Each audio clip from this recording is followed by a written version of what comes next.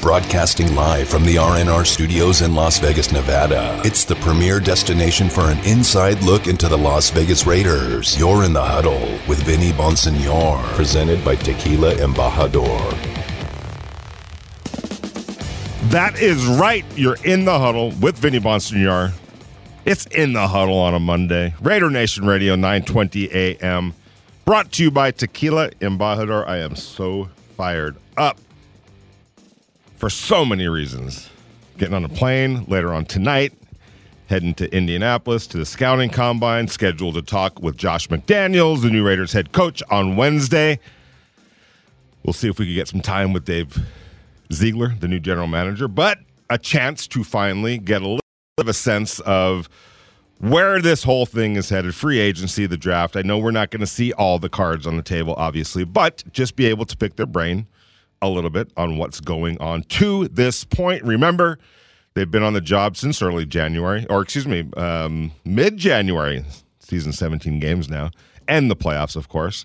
So get a chance to kind of get a feel for where things are headed. That is tomorrow. I will be on the ground in Indianapolis at the Combine sometime tomorrow on those red-eye flight from Las Vegas to Indianapolis. But today, a good friend of mine, Jeff Pearlman, the tremendous sports author. He's written about so many people, so many teams, has recently written two books really about the Los Angeles Lakers. One that chronicled the Kobe Bryant, Shaquille, Phil Jackson era. But prior to that, another era in Lakers history where they won 5 championships as well. That was Showtime. And his book, Showtime, has been turned into an HBO series called Winning Time, and it premieres on HBO later this month, or I should say March. We're basically in March.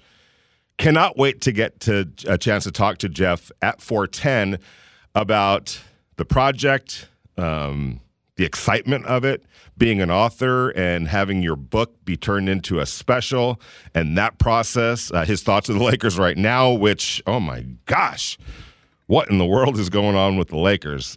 Craziness in Los Angeles. I keep expecting things to turn around, and maybe when they get Anthony Davis, maybe that'll be the trick where they just get dialed in and they start playing harder and start doing what they're capable of doing. But to date, it's just been such an erratic season. They may not even make the playoffs. Incredible. Going to talk to Paul Gutierrez at 5 p.m. from ESPN. He wrote an article about Derek Carr. What could the Raiders do with Derek Carr? Extend him, trade him, play him on the last year of his contract, dangling the possibility of an extension after that. Well, we're going to get Paul on the air today to talk about his story, but I'm also going to see what he would do. I'll talk about what I'll do, what I would do if I were the Raiders. We're going to get Paul's thoughts on that. Sam Gordon will join us at 5:30 from the Las Vegas Review-Journal, and at 4:30 at the bottom of the hour, former Raiders linebacker Kirk Morrison will be in the huddle with us, and he'll walk us through the player's perspective on the eve of the scouting combine. There's a lot of nervous 22-year-olds, 21-year-olds, 23-year-olds right about now that showed up in Indianapolis today and will continue to do so during the week as they try to put their best foot forward in a process that leads to their dreams coming to fruition. And the interesting thing about that is everybody's dream is to get to the NFL, but what you quickly realize, it's not just about getting there, it's staying there. But the first thing has to happen, and that's to get there. And a big part of that process begins today, well, it actually did start today, but really as the week unfolds at the scouting combine, going through all the medicals, all the physicals, getting on the field. Not everybody's going to do that. There's some injured players, and we'll talk about that during the course of this show. But there will be a lot of players, obviously, that get on the field, do their thing throughout all of the agility drills, everything that they ask you to do at the combine, some of which are, does that really make sense? We'll talk to Kirk Morrison about that, but there's others too. I want to see some of these quarterbacks throw. I want to see some of these wide receivers running their route trees and catching the ball. That's still football right there. I know it's just going against air, but it's still pretty important to figure out, what kind of arm does Malik Willis have? How agile is that quarterback or is the other quarterback? And so all those little things play into it, but it's not the whole piece of the puzzle. It's part of the puzzle. And I think every NFL general manager that I've ever talked to, every scout that I've ever talked to, has basically said that. You can't base it all on what you're going to see this week in Indianapolis. There's volumes and volumes and volumes of film that general managers, scouts, coaches are literally taking a look at right now. There's intel, there's interviews, there's background checks, there's medicals. That's a huge part of the equation this week. What does the knee look like from the kid at whatever school you want to talk about? What does your doctor say about the shoulder of the linebacker at such and such a school? Is he getting a big doc? If we draft this guy, can we get 4 or 5 years out of him? I mean, you're looking at a minimum of 4 or 5 years. And I think it would surprise some people when that talk comes about and the importance of those conversations. And, there are teams, and that's why you'll see a guy maybe slip to a certain round because of a medical situation, and you figure, well, if we can get 4 years out of him off the shoulder, not going to invest, obviously, a high pick out of him, but he still brings value even at 4 years. If the doctor tells us, hey, you get 4 good years out of him, and then it's getting a little chancy, well, that's fine. That takes him to the next contract, the second contract, but if he could play well for us for 3 or 4 years, money well spent. I hate to say that these guys are, everybody's an asset. I learned that a long time ago in professional sports. Everybody's an asset. Whether you're a minor league player in AAA, single A, and what you are to a team is somebody that, can you help us? How can you help us? Can you help us on the team? Can you help us as a trade asset? But everybody is something to a team and to the cause. And so even if you can, if your doctor says, hey, I don't know if he's going to be able to get beyond 5 years, but those 4 years could be pretty important. But at 4:10, we are going to be bringing in Jeff Pearlman from a great author, great friend of mine, and the upcoming special, and I can't wait to see it, Winning Time, will be coming up in just a few days, really, or later this month in March. And we're going to get Jeff's thoughts on the Lakers right now, the Lakers past and present, his show, the transitioning from it, his book becoming a script. I know as a writer, you want to hang on to every word, you fight for every word, but at some point you got to relinquish that control and say, okay, the screenwriters do a better job, the producer, the director, all of that. Hold on one second. What do we got? Jeff's on the line and he's ready. Oh, okay, great. We are going to go right out to the Raider Nation guest line and welcome in Jeff Pearlman, a friend of mine and a tremendous author. You know him from all sorts of books that he's written, whether it's the Dallas Cowboys, the New York Mets, the Lakers, 2 books out of the Lakers, one of which we're getting ready to talk about has been turned into an HBO special called Winning Time. It's going to be on HBO this month. Jeff Pearlman, first of all, thanks so much for spending some time with us. It's an honor for me to talk to you about your project and everything that you're doing. How are you doing, my friend? I feel like our relationship has changed ever since I've become a huge Hollywood star. Jeff, I wasn't going to say anything, but you're getting kind of big for your britches. But that's fine. You came to California, and it was bound to happen. And we are all so proud of you that it did. And actually, full disclosure, Jeff you're still in Orange County, right? I am in Orange County. Okay, so I'm still, it's the Hollywood thing. You're a step removed from Hollywood, so I don't think you'll go full Hollywood. However, truly proud of you that this book of yours, Showtime, from back in the day, has become this huge. Now everybody is looking forward to it, and I got to imagine where's your level of nerves right now as the world gets to see your book turned into a show on HBO. Where's your level of nerve right now, or anxiousness, or urgency? I'm not just saying this. I would say it's a 0. I get really nervous when a book is. Yeah, I heard what you were saying, and you're right. Like I relinquished all responsibility for the show. Now they made me very welcome and they made me a part of it, but I'm not a writer of the show. I didn't want to be the author who sticks his nose in everything. So for me, the book did well. People seem to like the book. If the show does great, I'm thrilled and I can take all the credit. And if the show does terribly, I can just say, look, I didn't write it, hey. Right. So I'm just excited. Okay, so was it a process to get to that point where you just didn't want you handed it over to the professionals of that world of writing? Was it a quick process, or did it take a little time when you're on set and watching things and seeing some of your words turned into dialogue? Was it a difficult process or an easy process? Well, it took forever. I mean, the rights, a screenwriter named Jim Heck came to my house in 2014, so 8 years ago, and was asking for the rights. So that's a long time ago. Yes. And I never thought it would happen. I was very skeptical, very dubious of it all. I've had bad experiences in the past with, people optioning a book and being full of crap and making promises that never come true. So it took forever. I didn't believe him. I went to Adam McKay's house, didn't know who he was. Even when I knew who he was, I didn't think it would happen. Got a contract from HBO, still didn't think it would happen. And I think it wasn't until I saw Sally Field was cast in the show. Wow. When I was like, whoa, well, that's kind of something. So it's been long, and then they started filming. Like, my wife and I and my kids had cameos in the first episode, and that was filmed on October 3rd, 2019. Wow. So it's been a long time because of COVID. Yeah. Well, the words sound just like an acceptance speech where at the Golden Globes or the Oscars where people, and it almost sounds like a cliche, but now you know how true it really is. This has been a 15-year project.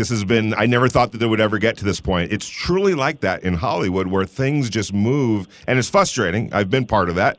It's very frustrating, but it moves at it moves at its own pace. That's the whole thing, and it's completely different from the world we're used to. Theirs is something that I think people are used to, even though it frustrates the people that are in on it day after day after day.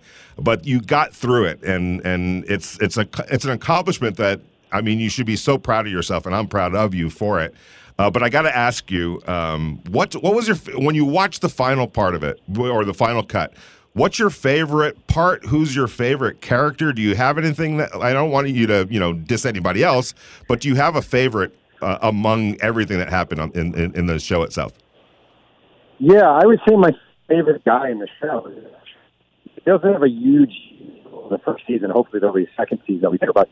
There's an actor named Delonte Souza who plays Michael Cooper. And what I love is I got to know him a little bit. First, a great guy. But his story is the story of so many cast members. Like a year ago, he was on YouTube giving lessons on how to flip houses. Wow. In Maryland. He was a child actor who just did like community theater and stuff. He saw an audition. He saw it on like, some actor's website auditioning for the show. He never knew who Michael Cooper was. He never played basketball before. He had to send in a demo of him playing basketball. I've seen that demo. It is not pretty. Like, he was not a basketball player, and he's a lefty also. So he had to learn how to play Michael Cooper righty, having never really been a basketball player. And he's wonderful, and his story is so great. And there's so many, like the kid playing Magic Johnson, Quincy Isaiah. 3 months ago, nobody knew who this guy was. He was a Division III college football center from Michigan who all of a sudden his face is on a billboard. And to me, that's the greatest thing about the show, like by far, is all these young actors who they plucked out of nowhere who are suddenly starring alongside John C. Reilly and Adrian Brody and Sally Field and Jason Segel and Jason Clarke. It's almost like the Magic Johnson coming out of Michigan State, landing in L.A. sort of story. Yeah, no doubt about it. We're talking to Jeff Pearlman. You can follow him at Jeff Pearlman, and he wrote a book called Showtime about the Lakers Showtime era from about 79-ish when Jerry Buss bought the team, or right before that as that process unfolded, through really when Kareem Abdul-Jabbar retired in 1989, 1990, right around then. That era was called Showtime, and they won 5 championships. It was a special. I was there. It was a special time in Los Angeles, and for that organization, obviously. And the book, obviously, Jeff, covers all of it. But when you condense it into a film version, even in a series like this, you have to, obviously get really focused on things. What would you say the main thrust of the show is? Well, I mean, I think it's a nostalgia. The first season is all about 79-80. So it's a 10-episode first season about 1979-80. So really, I would say the centerpiece of it is sort of the collision of Magic, Jerry Buss, and Kareem. And sort of Jerry Buss buys the Lakers. Magic is drafted by the Lakers. Kareem is the veteran, the stoic veteran who's a little skeptical of the whole scheme. Oh, yeah. And how it all comes together. And there's a lot of sort of not fringe, but, exterior parts. Like there's Norm Nixon feeling threatened by Magic coming along. Yep. There's Michael Cooper, this guy with lacking confidence. And there's, Jeannie Buss learning under her father's tutelage and kind of wanting to be more involved. So there are all these satellite storylines along with the main story, which is really the arrival of Magic and the story of sort of, in a way, of dreams coming true in Hollywood. And what's crazy about all of that, Jeff, I'm not sure everybody really understands this, it was all a coin flip. That's the Lakers ended up getting the first pick in that draft was through literally a coin flip. And it could have gone the other way just as easily, and we would have never seen Magic Johnson in the Laker uniform, or at least the way we saw it. And also, the year before, the Celtics actually drafted Larry Bird the year before in a weird rule that they had back then where you could hold on to you could draft him a year before, hold on to his rights, and then get him the next year. So their rookie years were the same year, but Larry Bird was actually drafted the year before, played out his last year at Indiana State. That whole thing colliding, I'm sure, is a big part of that first season, too, the Larry Bird, Magic Johnson situation. But how many seasons are we talking here? I mean, has it been picked up for another one, or is it going to go through the whole Showtime era? What do you think? I mean, I hope so. That'd be great. Did they option my second Laker book, Three Ring Circus? I think just as maybe this is a possibility down the road of, continuing with the Shaq Kobe years. But I think it all depends on how this season is received. So hopefully people watch it and like it. I can't see that it would be anything but.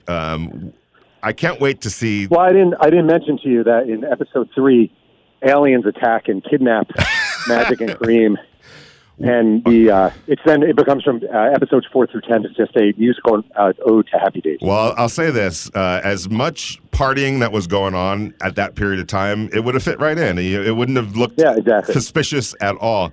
I cannot wait to see how Jerry Buss is portrayed.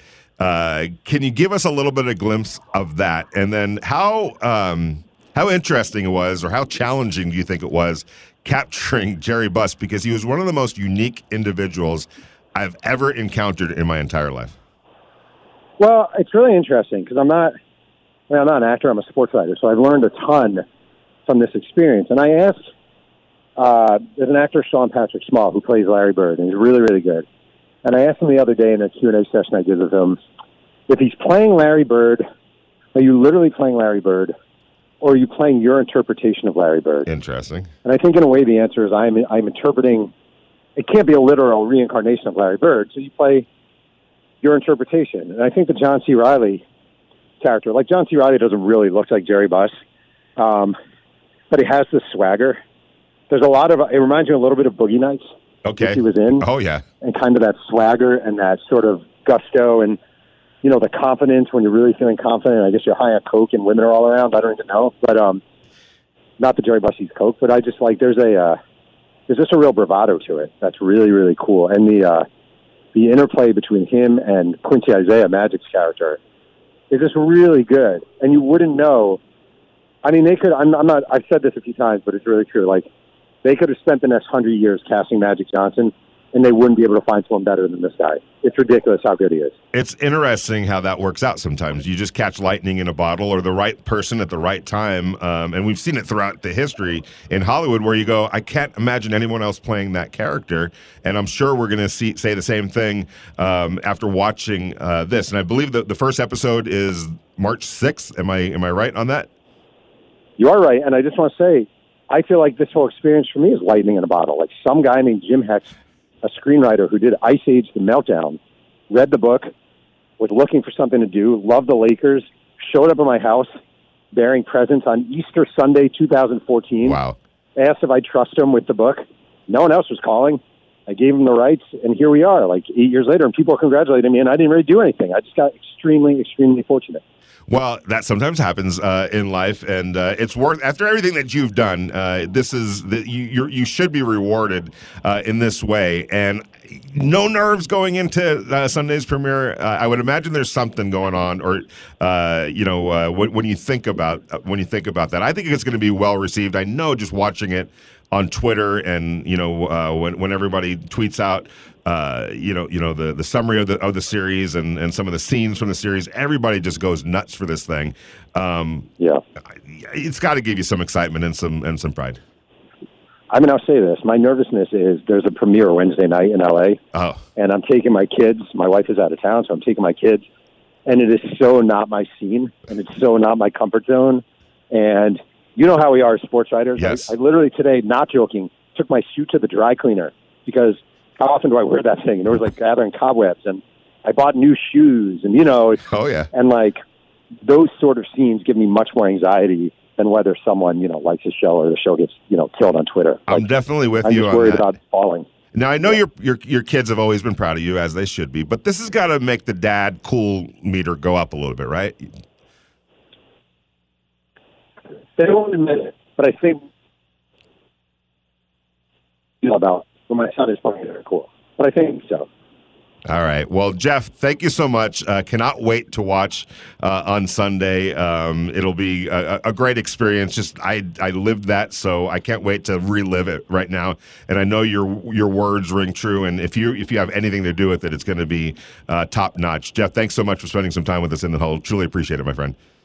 All right, man. Thank you so much. You got it. That's Jeff Pearlman, the author of Showtime. It's been turned into an HBO miniseries, 10 episodes for the first season. I can almost guarantee it's going to be picked up for the second season because trust me when I say it gets even crazier and better as the years go on. There's so much drama to the Lakers during Showtime. And also, we talk about all the triumph, the 5 championships. They went to the finals 9 out of the 10 years, but there was a lot of heartache as well, and especially against the Celtics a few years later, so after that first season. So I would imagine that they're going to, especially if the writer is a huge Laker fan, he knows what's up. Damon.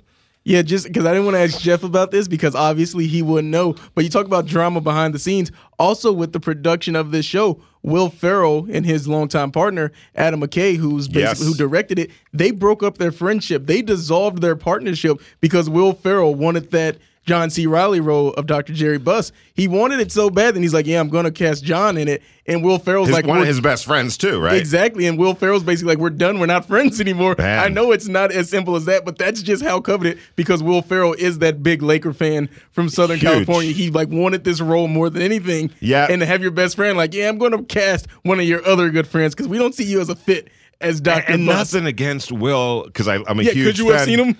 No, not necessarily, because Jerry was Hollywood, but he wasn't and he was just such a unique person. And trust me, I have some stories to say the least, but he was such an interesting person. But he was Hollywood, but he wasn't really Hollywood because he was actually from Nebraska, I think it was, and came out here. He was a chemist.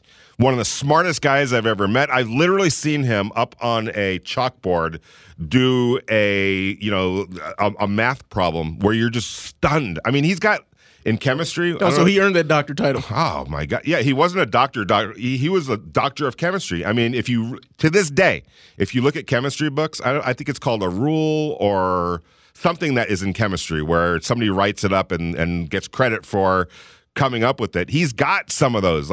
He's credited with that. That's how brilliant he was.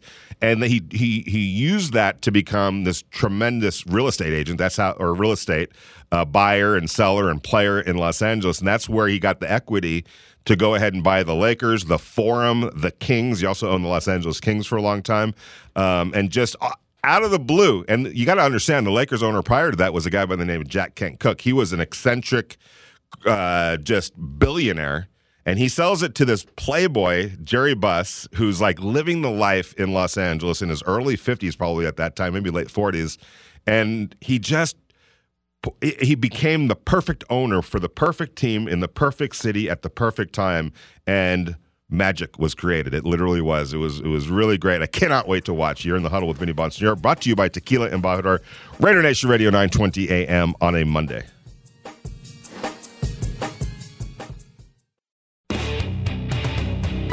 Interact with the show. Text Vinny at 69187 or tweet at him at Vinny Bonsignor. This is In the Huddle with Raiders beat writer Vinny Bonsignor on Raider Nation Radio 920 AM. What's good, Raider Nation? Welcome back to Raider Nation Radio, 9:20 a.m. on a Monday. You're in the Huddle with Vinny Bonsignor, brought to you by Tequila Embajador. Our thanks again to Jeff Pearlman, the author of Showtime, that book about the Lakers Showtime era from about 1979 to about 1990, let's say, has been turned into a miniseries on HBO. Season 1 premieres March 6th. And I cannot wait. I am just beside myself. I cannot wait to check it out. But our thanks for him, or to him, for dropping in the huddle to talk about it. Tomorrow, the scouting combine gets hot and heavy. I will be in Indianapolis. Half of the coaches and then general managers in the league will start talking tomorrow. The other half on Wednesday. Players will start talking on Wednesday as we start kind of grinding through the 2022 draft, the beginning part of grinding through the 2022 draft. I'm going to be talking to a whole bunch of prospects. Hey, if there's anyone you want to hear from, if there's anybody that you want to talk to while I'm out there, let me know. Hit me up on Twitter. I'll try to get questions to as many players that I possibly can as the week goes on. It's one of the cool things, being able to really hit guys up. With questions, who are they talking to? Are teams showing interest? Are they one of the 30 guys that is requesting to talk to you? That's always a big part of what they do. So, and we're waiting on Kirk Morrison, our next guest, to jump on board. By the way, I got a chance to talk to Derek Carr on Friday. Remember, I had to cut the show short a little bit and head over to Calvary Chapel Church here in Las Vegas. Derek Carr was speaking at that church, had a little interview with him prior to it, and he is promoting his men's altar conference, which is April 8th and 9th over at UNLV, and I will get into that at some point, talk a little bit about the event that he's having. But kind of interesting way he couched his contract talks, which is, he's looking forward to being able to use money that he makes to bless others. He's built churches in Haiti, food, aid, schools, churches, clothing to people that need it. But also, I understand, he did say this.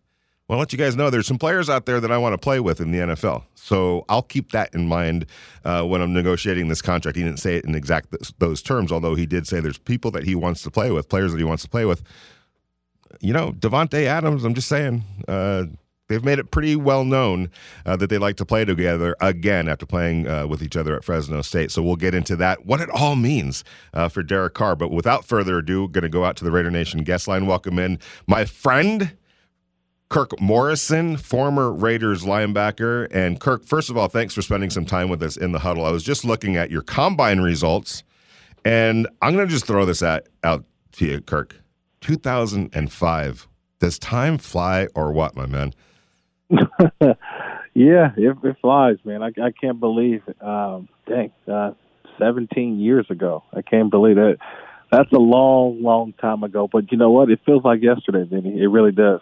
It does, and every time I see you, it looks like yesterday. So it looks to me like you could step back out there and maybe play at least maybe first and second down on some rundowns, maybe just helping with the run.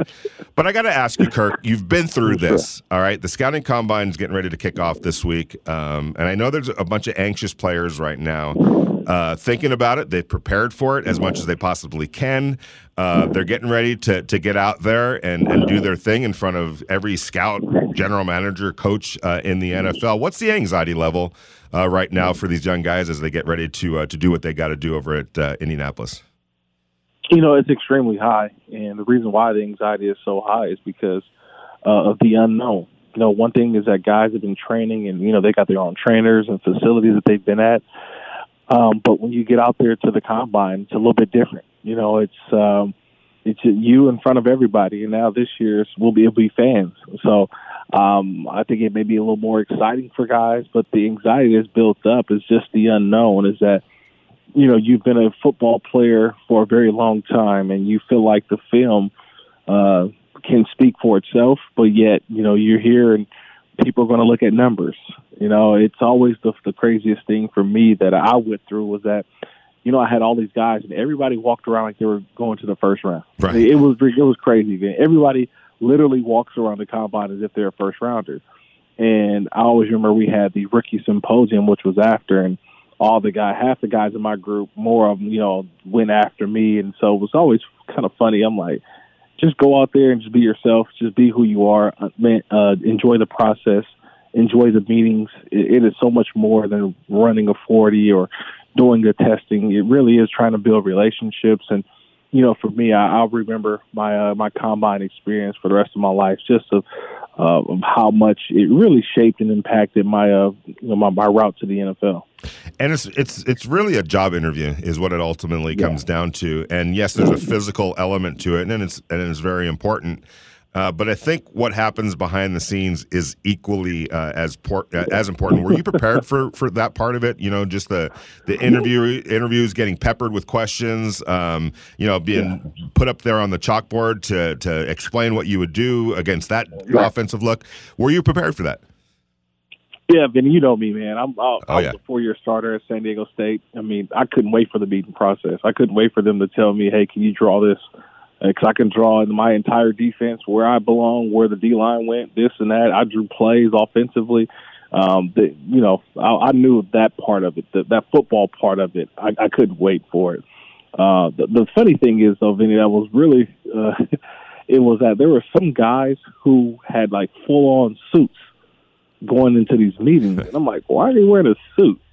And then it kind of hit me that, some guys have character issues and they want to come in and try to present the best. But I'm like, if you wear a suit, you really try to show everybody, hey, I'm a good guy. Don't believe what you read. I'm like, just come as you are, And that's how I did. I came in my sweatsuit, sat down. I love football, man. I love ball. Put me on the board and I can talk football with the best of them. So that was my whole mentality. Sometimes, honestly, you kind of get starstruck. You know what I mean? Like, 1 minute, I'm sitting in my room, and then I have a meeting, and I'm sitting in front of Andy Reid when he was the head coach of the Philadelphia Eagles at the time. And then you're sitting down, and, here's Marvin. You're sitting in front of Marvin Lewis, right? Sean Payton at the time when they just took over the job and over with the New Orleans Saints, and they were looking for a linebacker. So it was for me kind of surreal because here, just 6 months prior, I'm playing in college, and all of a sudden now I'm at the combine and I'm meeting some of the game's greatest minds, offensively and defensively. So that part of it, I was prepared, and I kind of held my own. And I really believe for me, I think my situation was a bit different, was because I played in the Senior Bowl. So I kind of had a relationship with the Tampa Bay Buccaneers and also the Raiders staff, who were actually my actual coaching staff at the Senior Bowl. So the anxiety was a little lower for me because I had already been around for a week in Mobile with the NFL coaching staff, and they were just some regular guys, regular dudes. And so I didn't have that same anxiety that maybe some guys had at the combine. We're talking to Kirk Morrison, former Raiders and NFL linebacker, and a veteran of the scouting combine. And it's great to talk to him tonight, especially because there's a whole bunch of guys and players are about to ready to walk what he's already walked through in his career. And it's different for everybody, and everybody is, there's levels of being prepared, whether it's going into the classroom, the meetings, the medicals, the physicals, going out on the field. It's just it's a nonstop deal, and you got to be prepared for it. And some guys handle it better than others. There's no question about that. You can follow Kirk at Kirk Morrison on Twitter, and I suggest that you do. If you had any advice for some of the youngsters out there getting ready to do what you've already done, what would you tell them? Stay off your phone. Yeah, glad Twitter probably wasn't around back in 2005 too.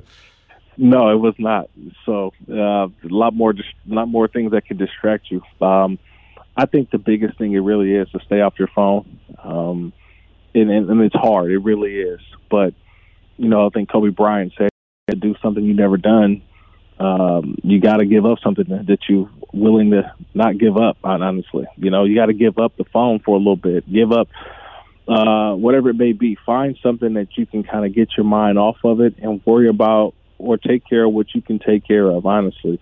Because for me, I'm looking at mock drafts, and I kept, just kept doing it, and more so after the combine than during the combine, because, you're looking at these mock drafts, and some people got you going in the second round, some people got you going in the third round, and, Vinny, my mind is just kind of so focused on that. I'm like, okay, I gotta run this 40, I gotta jump this high, I gotta weigh this much, and when it comes down to it, man, the NFL, the draft is such a, it's a uncalculated science, really. To me, you do what you can, and my advice would be is, make them say why. The one thing I always say this is the advice I really do say is, you know what? Why won't they draft me? Right. Kind of situation. Like, make them have to make the tough decision. Like, we'd be foolish not to draft this guy. Make them make the tough decision. Like, when you walk out of Indy, when you leave Indy, you want every coaching staff, every organization to say, man, we have to draft this guy. So that was always my mentality. It's the mindset I had going in. And, go out there and compete too. You'll still have a pro day and all that stuff, but it's something about being in Indy at the combine. It's what a lot of people remember most. So, that's my whole thing, is just have fun with it, enjoy it, but stay off your phone and make them have to draft you. No doubt about it. I always wonder this, Kirk. Whenever you read a scouting report that's online, and I always have to remind myself, anybody could be writing some of these scouting reports, by the way. So you definitely have to keep that in mind. But when you do see some of the scouting reports by some of the reputable people out there, maybe NFL.com or something along those lines, and I'm sure you looked at your scouting report, and every time you look at a scouting report, there's pluses and minuses. They're going to talk about the negatives as well. How deflating is when you read that negative, or inspirational, motivational, or just trying to get it out of your mind, don't even think about it? How do you assess and weigh when you read negative things about yourself? Yeah, it's a great question, man. It is. It's really more motivating. Gives you the chip on your shoulder. For me, I think mine was lacks the straight line speed. I wasn't a burner. I wasn't a 4.5, 4.4 guy. But I mean, what linebacker, honestly, truly is, unless he just got this God-given ability to run. At the time playing linebacker, I was being asked to do a lot different than I think today's linebackers are being asked to play. Right. I was a 3-down linebacker, first, second, and third down. And it really wasn't an 11 passing game that we're seeing now with, the 3 wide receivers, 1 tight end. That's the only time you got that formation was third down. It was, 2 tight ends. It's 2 backs in the game. It was a much different NFL. So for me, like when I saw some of the things that, can he play?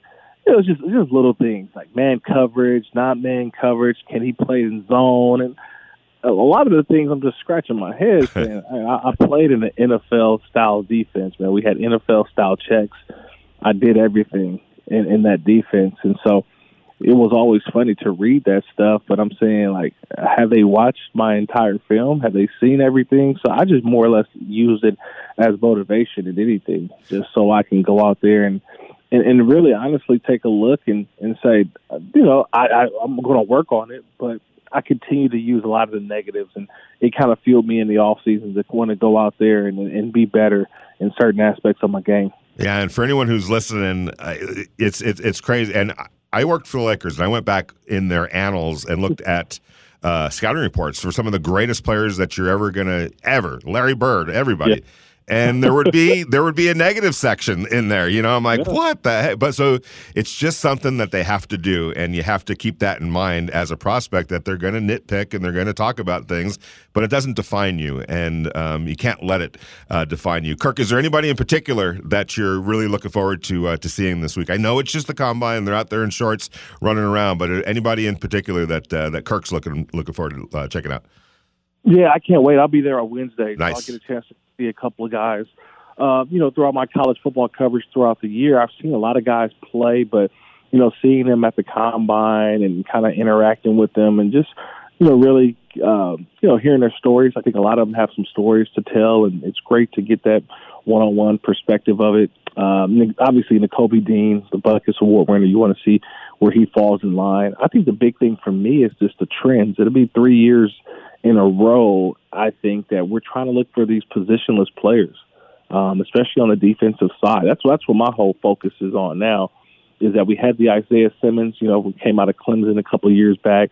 Then last year, what Micah Parsons was able to do as well, and then who could be that player this year? A positionless player that you can rush the passer, play off the ball linebacker, you can blitz them, anything like that. So for me, that's what I'm focusing on, paying attention to. Obviously, your edge rushers, but guys that can make an impact right away, and that's what we saw this year with a couple of guys in particular that I'm thinking of right now, like Rashawn Slater at left tackle, how well he played for the Chargers this year. I mean, you throw in Jamar Chase, a guy who opted out, and how well he played at wide receiver. And I mentioned Micah Parsons, man. These guys really, really had a good rookie year, and I think that's what we're going to see this year. And also, too, just a couple more things is that, in talking to some of the guys and scouts who I've been around, too, Vinny, they really feel like this is one of the deepest drafts in NFL history. Yep. And I say that only because of the COVID year, guys who didn't have a grade and didn't have enough football, and some guys who had seasons that were canceled, really went back to school. I mean, I know a couple of 6-year guys in this draft, 5-year guys in this draft that would have came out early. And I'm saying this, like, you're going to get a guy in the second and third round that has first-round type of talent. You know what I mean? Agreed. Like, that's just because there's so many good players this year that I don't take it as a knock on where you're getting drafted at. It's just flooded with guys who had an extra year of school, an extra year to go out there and show what they can do because of the previous COVID year. And I think we're going to get a much better I think we're going to get much more production from this rookie year's class. That's what I think I'm anticipating. That's from the guys who I've talked to as well. All right, last question, Kirk. I need you to put your San Diego State Letterman's jacket on. Because Matt Araiza, a punter, and we don't normally talk about punters when we're talking about the draft, but I think this is a legit weapon that's coming into the NFL here from San Diego State. Make the case for him for being not even a low-round draft pick, but maybe even a mid-second day draft pick type of a guy, or at least third. Yeah, he's a weapon, and saw him throughout the year. Not only an outstanding punter, but he was also an outstanding kicker as well, an outstanding kickoff specialist. So I think you're getting 3 in 1. Now, he probably won't kick field goals in the NFL, but he will definitely punt the football. If you need it, we all know, you need that backup emergency kicker. We've seen kickers go down at times throughout the season. He can go in and get you through a game or 2 or 3. His punting has been outstanding. Now, it does come with a caveat, too, though. Right? My caveat is this. He's got a 70-yarder and 80-yard punts, and I'm saying, is that good punting or is that just bad offense? True. If you got multiple 80-yard punts in a year, that's telling me that the offense isn't pushing the ball well down the field. So you're punting from the back of the end zone. Yeah, man. So no, I joke about, people have asked me about that. Said, oh man, that dude can kick it the length of the field. I said, well, I don't know if that's a good thing. I mean, he's kicking it way too often. No doubt about it. Let's kick it inside the 20. I mean, when we're talking about 20 or his red zone punting, then we're talking about something. But no, I think he's going to be a good prospect. The only, I think we always talk about the criticism.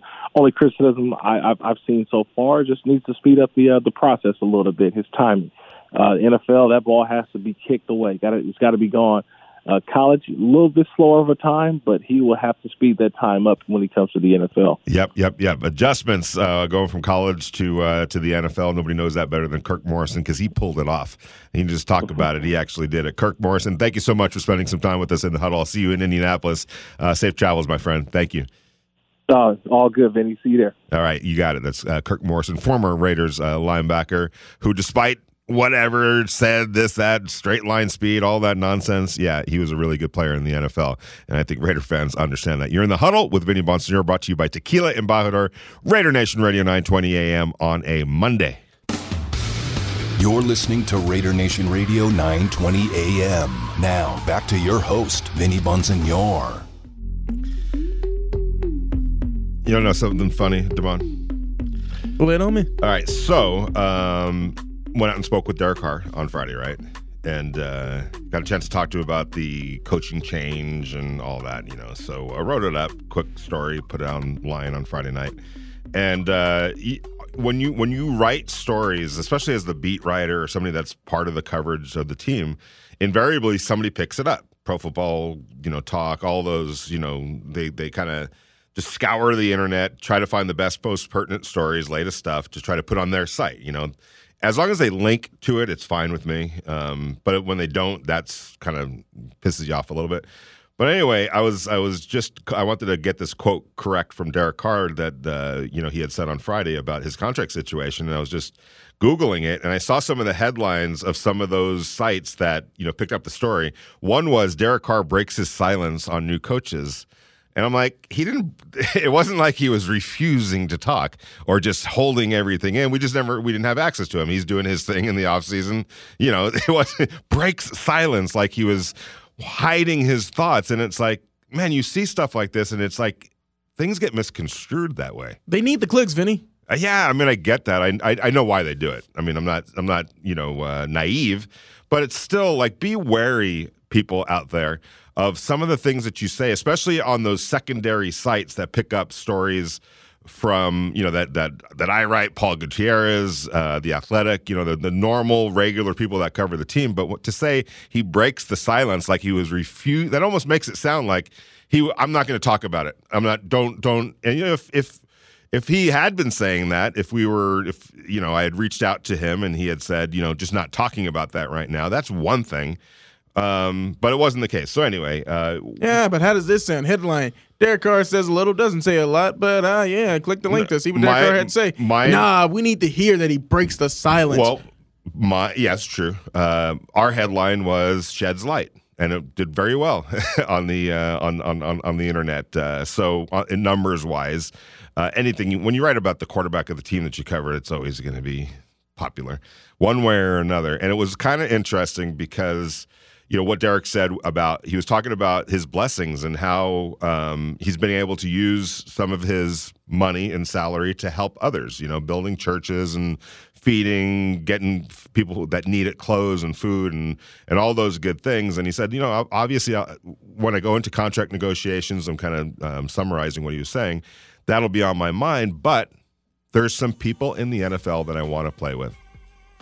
And I'm going to keep that in mind too. And to me, that was the key thing of the football stuff that he talked about. He talked about a lot more important things than football on Friday night. But that was the key thing from a football perspective, because he's cognizant of the fact that the Raiders need to get better. I don't expect him to try to break the bank. I think he's going to get what he believes he's truly worth, but I think that he's going to leave room for the Raiders to also improve around him. And when he says there's players that I want to play with in the NFL, I'm thinking Davante Adams, but also being able to keep, a Hunter Renfrow, being able to keep a Max Crosby and whoever else the Raiders deem viable moving forward. So if you're thinking that he's just going to go try to break the bank, I think you'd be making a mistake. But when we come back, we're going to bring in Paul Gutierrez from ESPN, and he wrote a story suggesting some of the ways the Raiders can handle the Derek Carr situation moving forward. You're in the Huddle with Vinny Bonsignore, brought to you by Tequila Embajador, Raider Nation Radio 920 AM. I'm going to get Paul's thoughts in just a second.